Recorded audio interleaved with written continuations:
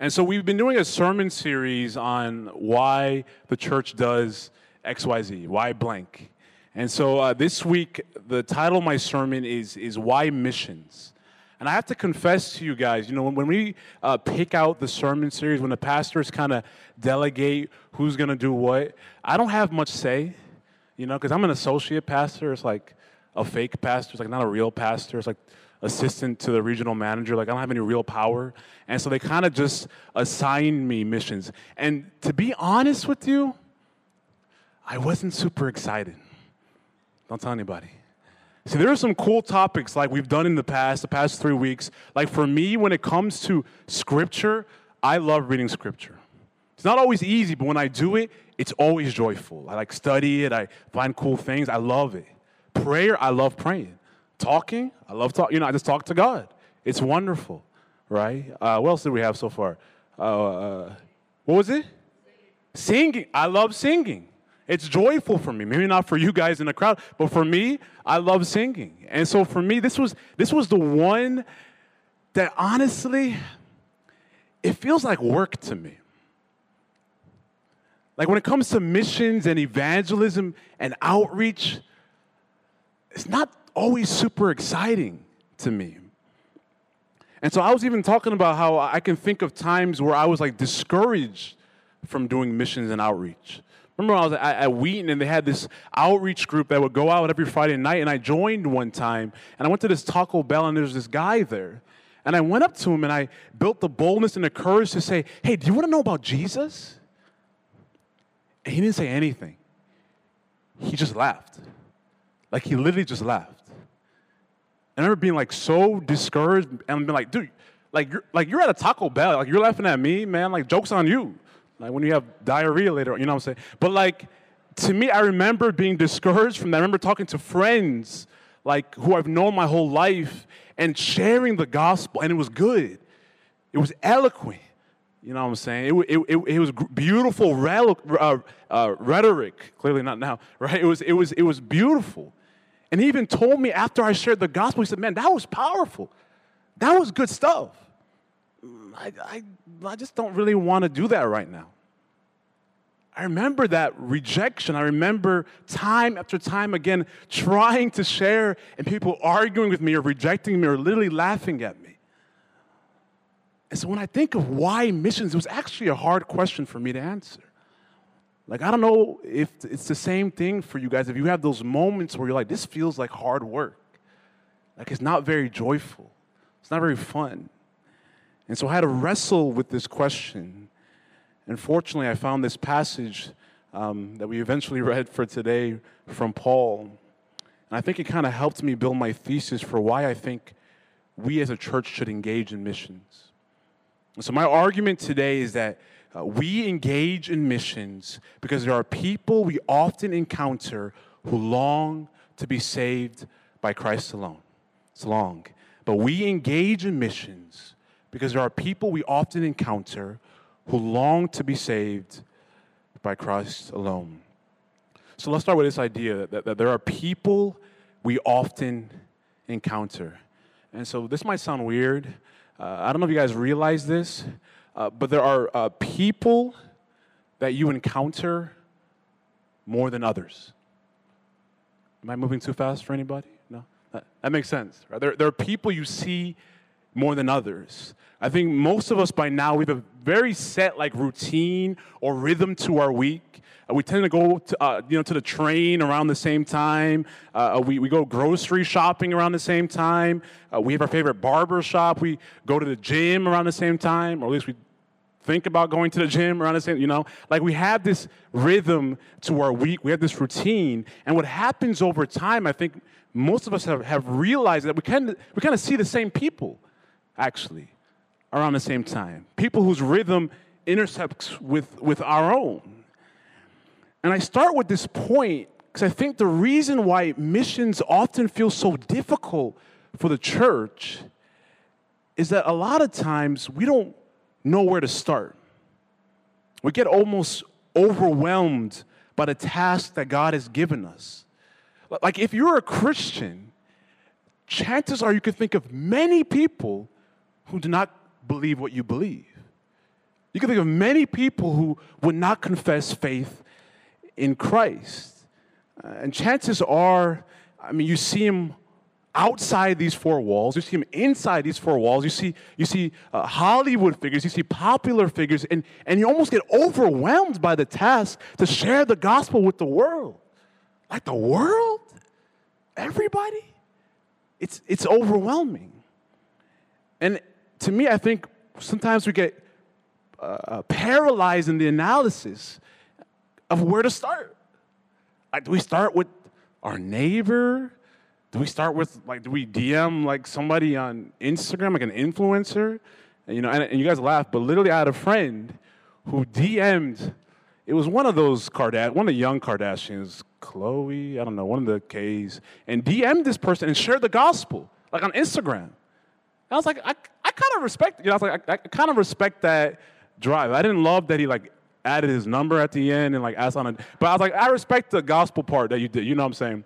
And to me, I get, it's like, where do we begin? And I think that for the church, we see all these people and we become overwhelmed. And so I start with the idea that there are certain people that we encounter more often because maybe, and I'm not sure about this, but maybe God is smarter than us. And maybe he kind of knows what he's doing. And maybe he planned things out a little bit. And perhaps he has us in specific places, meeting specific people for specific reasons. And so perhaps for us, when the task of outreach feels overwhelming or too convoluted or grandiose, we can just start with the people that God has placed right in front of us. And I think that's where Paul started. In the passage we read for today, he's talking about how he longs for certain people to be saved. And the certain people he's talking about is the Jewish people who were in Judaism. And you might think, oh, maybe it's just general Jews. But Paul was a Jew. And so he's talking about his friends. Most likely, Paul is talking about people he knew. Family and co-workers, people he went to the marketplace with, people he studied the law with. Chances are, when Paul talks about the mission that we have, he has faces and names in mind. When you think of outreach, do you have specific faces and names in mind? Are there people that you think about? Or perhaps it's often hard for the church to understand why we engage in evangelism because we forget that it starts with the individuals that God has placed in the routine of our lives.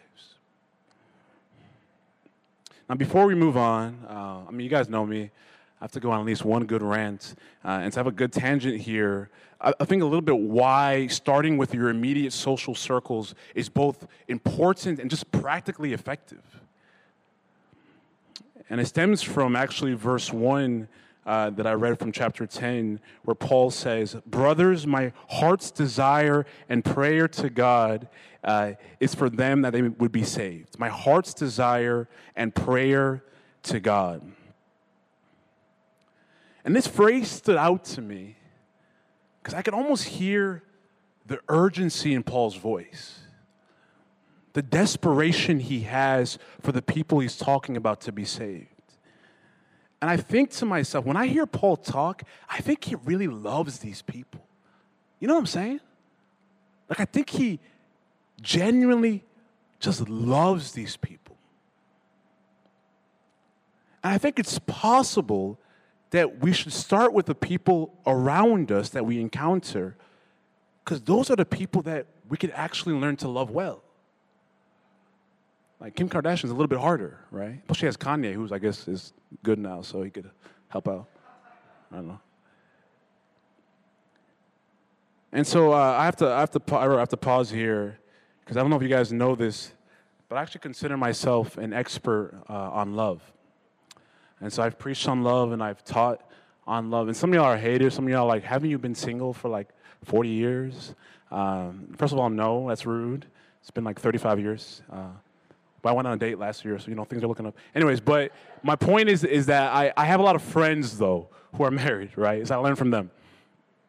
And so I've talked to a lot of my friends about their relationship from when they first kind of met their spouse, when they were dating, to they're engaged, to when they're married. And I learned some things about love that I think is actually helpful for us in this conversation about missions.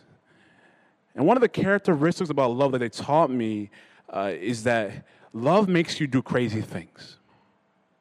I have a friend who shared a story about how he was friends with this girl, I think, for 2-3 years in high school, and they're about to graduate and go their separate ways, and he realized he really, really liked her. And he was scared if he waited that they would never meet up again. And so she was somewhere overseas, like hanging out with her friends, and he bought a flight to go to where she was to surprise her and hang out with her and eventually ask her out. Like, he left the country to ask this girl out. I'm like, I don't even leave Wicker Park to ask girls out. You know what I'm saying? Like, this dude left the country, right? Like, love makes you kind of do crazy. It's his wife now. Good job. Love makes you do crazy things. I mean, we'll talk about that afterwards, Maurice. We'll talk about that afterwards. There's a distinction. It's true. Good point. But the thing is, for him, and I'm lost, Maurice. You threw me off. Where am I at? Where am I at? Okay, guys. So love makes us do crazy things, but not just like random crazy things, like yell on the street, right? But one thing that love does well is it makes us fight our natural instinct to only care about ourselves, or to primarily care about ourselves. Like, there's something about love that makes us at times forget ourselves and forget our own shame and insecurity and fear in order to make someone else feel free and secure and safe. There's something about love that does not weigh the price of helping another. There's something about love that's a little bit costly at times. And I'm talking about this because I wonder if the church often struggles with missions because we don't actually love the people we preach the gospel to. Like, we don't really love them. I think that we have outreach attempts, but sometimes there's like no cost to it for us. Sometimes we don't really talk to that coworker. We put our headphones on in the gym and ignore everybody. We kind of just like smile or try to avoid our neighbors. And as soon as engaging with anyone becomes uncomfortable, we just stop doing it. And I get it. Like, we're introverted, right? Like, we have social energy. We don't just want to waste or spend, right? I mean, it's hard work getting to know a new person. You have to ask them where they're from, what they do. You have to pretend you know what they're saying. You know what I'm saying? If I had $1 for every data analysis here, I'd have money to buy a dictionary to look up what that actually means. But I always pretend I know what, you know what I'm saying? But, like, it costs social energy to, like, have these conversations. And a lot of us, we're introverted. And it's a lot easier to talk to people who give us something in return. Like, at least they're interesting or they make us laugh. And so we want to save our energy for those people. But that's not love. Like, that's not love. It costs us nothing, like almost nothing at all. And so it makes sense to me why Jesus would say, what good is it just to love the people who love you back? To love the people who are easy, to love the people who are funny. He says, no, love your enemies. Like, talk to that person who's kind of weird. Like, listen to the person who's kind of annoying. Like, get to know that, that person that really drives you crazy, really gets on your nerves at work, that person. Invite them to your home. Share a meal with that person. Because when you do, what you will find is that your heart will actually begin to soften towards them. I can't tell you how often I've met people, and at first I'm like, I don't think we're going to get along. And they have annoying tendencies or idiosyncrasies, or they're mean, or they do these things. And I'll kind of try to avoid them for a while until God always convicts me. And I'll talk to them. and I actually listen to their story. And by the end, my compassion is always brought out towards that person. And it's hard, but I think that it takes that first sacrifice. Because if the church is too introverted to love people well, we are saying that our social energy is more important to us than what God did on the cross.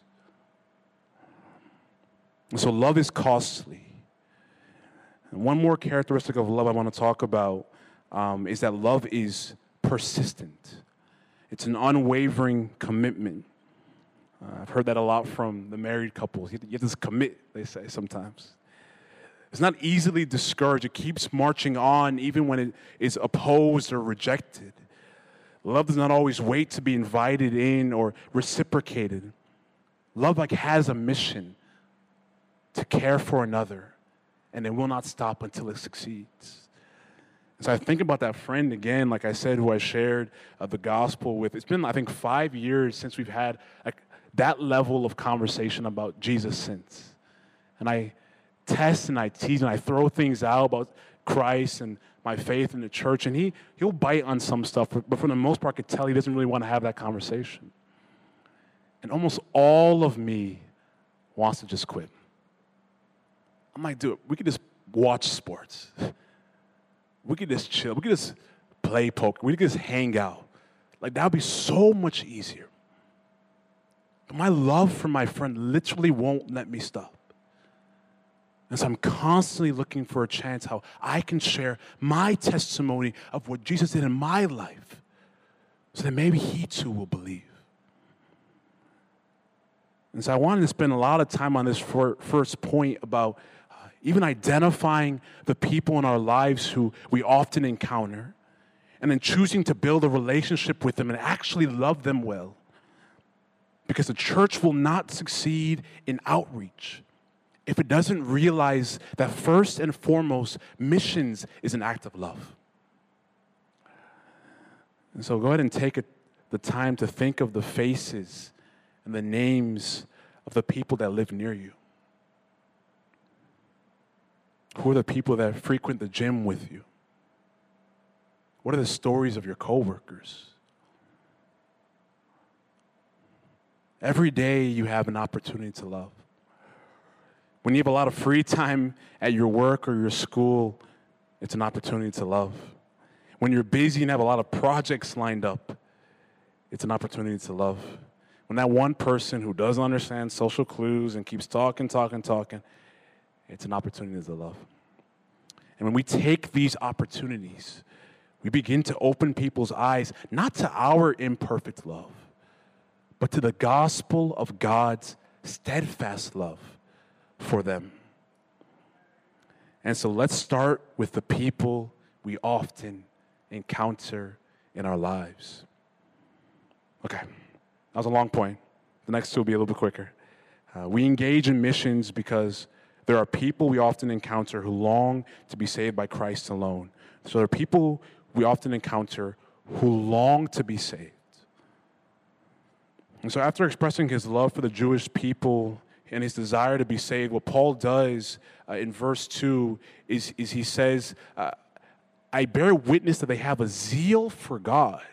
That's what Paul says. The people I want to be saved, people I love, that I know, my friends, my family, my coworkers, they have a zeal for God. And when you first hear that, you're like, okay, that's kind of chill, whatever. But then when you think about it, once again, he's talking about a lot of the Jewish people who he interacted with. And Paul was a very prominent Jewish leader before he became a Christian.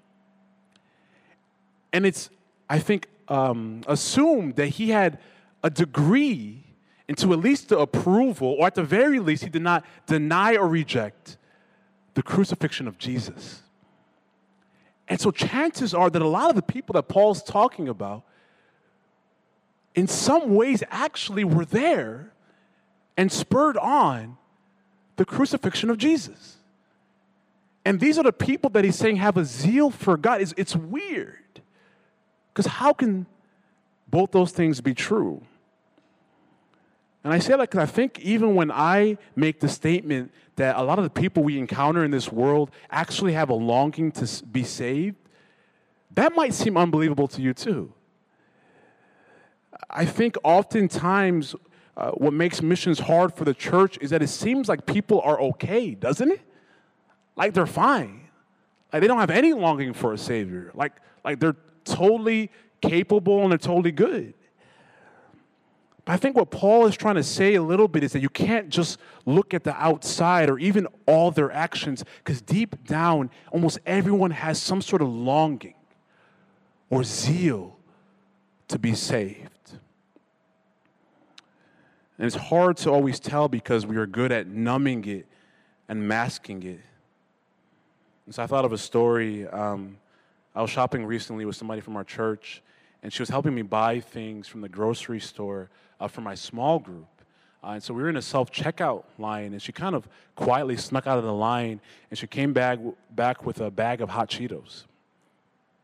And I looked at her and I said, "You don't need that. It's not good for you. You could put it back."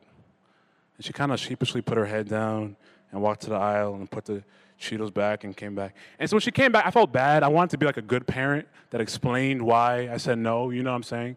And so I said, "I know that you're hungry, like you're about to go to dinner," she was telling me. She's late. And I'm like, I know that you think these hot Cheetos will satisfy the hunger you have, but if you eat them, now your tummy's going to hurt. And you won't be able to enjoy your dinner like you really want to. That's what I told her, right? And it's a hard conversation. I won't say who this person is, but they really like hot Cheetos. Like they really, really, really like hot Cheetos. Like, look how serious they are about hot Cheetos. You know what I'm saying? And so you can put a picture down. And so, I mean, I was joking with her. I was like, I purposely, I don't know, I won't say who it is again, but I was joking with her. I was saying, I purposely literally don't go grocery shopping when I'm hungry. Because I know if I do, I'll always buy snacks and candy and stuff, because it's a quick fix, right, to kind of assuage the craving I have. And imagine if you do that, if I did fill up on hot Cheetos when I was hungry, right? You could look at me and you can say, "Oh, I think he's good. I think he's satisfied. I think he has fulfilled his hunger." But in reality, deep down, my body's actually still craving the very nutrients it actually needs, because we know hot Cheetos ain't got no nutrients in them, right? And that's what I'm kind of saying, is that I can't tell you how often I talk to people who seem like they're good, who seem like they have everything together, like they have no longing, no craving, and I realize that despite their appearances, that deep down there's still a dissatisfaction and a searching for something. And it makes sense to me then why they feel the urge at times to work 80, 90 hours a week, or buy the latest fit for the gram, right? Or to travel or party and then post it so everyone knows how lit it was. I get why they feel that need, and our culture has this epidemic of constant numbing that comes in every form, from the drug of Netflix to actual drugs. Because I think there's a degree to which we're scared to face and confess the fact that deep down we're longing for something, longing to be saved. And so, like Paul says in this passage, the zeal is there oftentimes with people we encounter. But like he says, they just don't know how. It's not according to knowledge. And so I want to answer this question. We're almost done. But what do I mean when I say be saved? What do I mean by saved? Verse 3 in the passage I read, Paul talks about righteousness. He says they don't submit to God's righteousness because they're ignorant of his righteousness, and so they want to establish their own. And so when I think of righteousness, the first thing I think of is like sin and holiness, not doing bad things and actually doing good things. I think the way the church often talks about missions is that the first thing you have to do for people is help them realize they're a sinner. Help them realize how bad, right, they are. And then be like, "Oh, but it's okay because Jesus can get you to heaven," And that's definitely part of the gospel, right? That we're sinners, we need to be saved. But that isn't quite the saving I think that people are longing for, that I'm talking about. So the thing about righteousness is not only learning that God cares about all your actions that are right or wrong, but it's learning that God cares about your life in general, that he cares about you.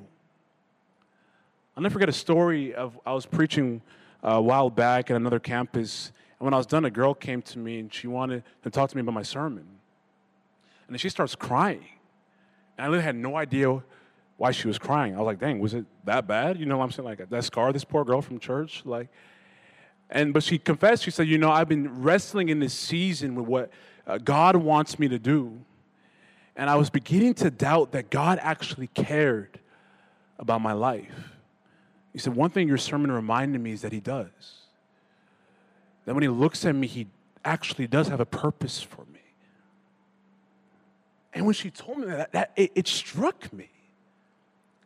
Because I was like, the saving she wanted was not saving from her sins per se, or saving from not knowing what's right or what's wrong. It was saving from this inner voice that was telling her that her life had no meaning. It was a saving from the voice that was telling her that her life had no purpose, that no one really cared, that deep down she was alone. And I think that's the saving that so many people we will encounter out these walls have. Like they want to be saved from that doubt. That when they leave this world, everyone will forget what they did. And it'll be all for naught. People we often encounter long to be saved in this way. And so lastly, they long to be saved by Christ alone. The last story I want to share is about a friend I talked to a couple weeks ago who was telling me how he got promoted in his job. And it's telling me about all the new responsibilities he had to do. He was telling me about, how much he was getting paid now, He was telling me about how they had no job openings for me when I asked him. Found out how much he's getting paid. Apparently, tech companies don't want pastors. Like, who would have thought, Abe? I don't know. But he was telling me all these things, and I was like, man, that's awesome. I was celebrating with him. I was congratulating him. He's like, yeah, it's cool, but I'm still nervous. I was like, why? He's like, I feel underqualified still. Like I'm scared when they find out, or they might find out I can't actually do all the things they want me to do. And I realized that for him, he had gotten the promotion literally through all of his own effort. And they were grading and judging his performance. And so it made sense that he knew since he earned it, that he could also easily lose it. And this came to my mind this morning because I was like, we can tell people that God loves them. And we can tell people that God cares about them, that he has counted the hairs on their heads. And it will be encouraging them. We could congratulate them.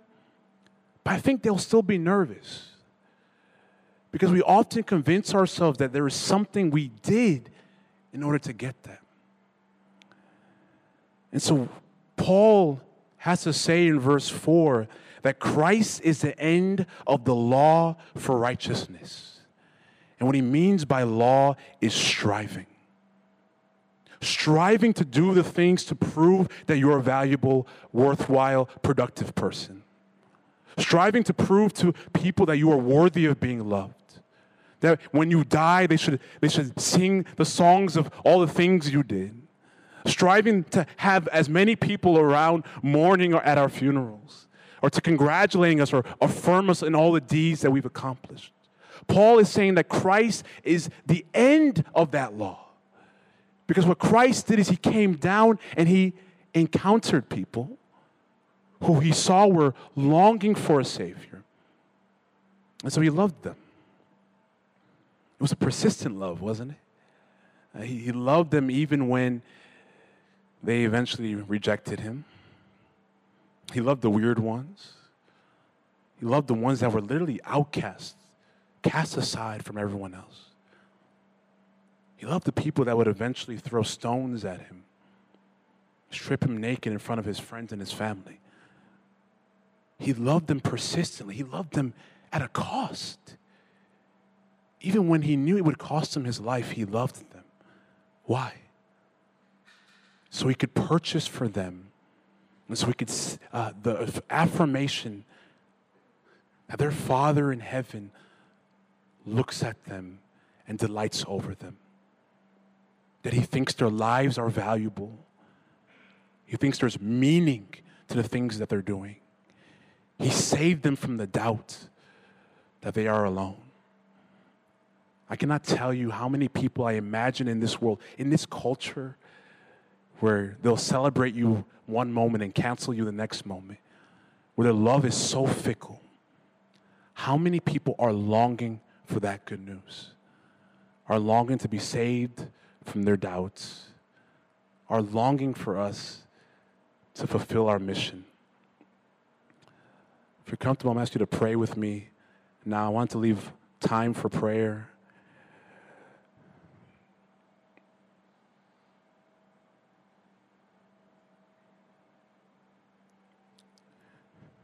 And I want to leave time for prayer. I felt like this morning, one thing that God put on my heart is that another reason that missions is so hard for us as a church is that oftentimes the gospel doesn't feel like good news to us. We don't feel like we have anything to really share with people that would inspire them or encourage them. And so perhaps the first mission for us is to actually go to God and pray to Him for the joy of our salvation. Maybe there's a time where you were joyful, where you were grateful for what He did, where you saw transformation in your life, and it was exciting. Maybe you need to pray to remember that time. Maybe you're like me, you need a new testimony, one that lights you on fire, that gets you to share with all the people He might be calling you to around you. Maybe you need to pray for God to make clear the mission, the plan He has for you. Maybe you've been planning yourself. You've been looking at where you could live, who you can marry, your financial situation. And now God says, I want you to come to me so I can show you a better way. Let's just pray to God for a moment that we would first encounter Him. And that would be the catalyst for our mission.